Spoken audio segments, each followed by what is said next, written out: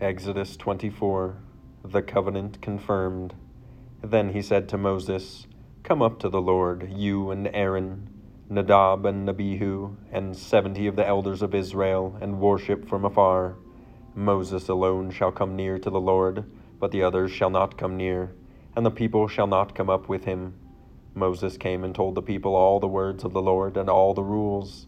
And all the people answered with one voice and said, "All the words that the Lord has spoken we will do." And Moses wrote down all the words of the Lord. He rose early in the morning and built an altar at the foot of the mountain and 12 pillars, according to the 12 tribes of Israel. And he sent young men of the people of Israel, who offered burnt offerings and sacrificed peace offerings of oxen to the Lord. And Moses took half of the blood and put it in basins, and half of the blood he threw against the altar. Then he took the book of the covenant and read it in the hearing of the people. And they said, "All that the Lord has spoken we will do, and we will be obedient." And Moses took the blood and threw it on the people, and said, "Behold, the blood of the covenant that the Lord has made with you in accordance with all these words." Then Moses and Aaron, Nadab and Abihu, and 70 of the elders of Israel went up, and they saw the God of Israel. There was under his feet, as it were, a pavement of sapphire stone, like the very heaven, for clearness. And he did not lay his hand on the chief men of the people of Israel. They beheld God, and ate and drank.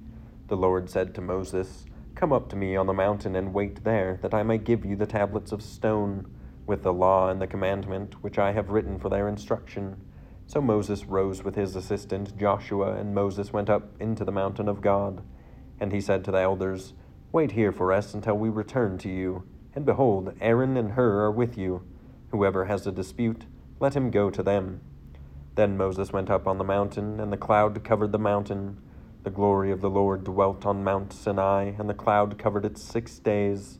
And on the 7th day he called to Moses out of the midst of the cloud. Now in the appearance of the glory of the Lord was like a devouring fire on the top of the mountain in the sight of the people of Israel. Moses entered the cloud and went up on the mountain, and Moses was on the mountain 40 days and 40 nights.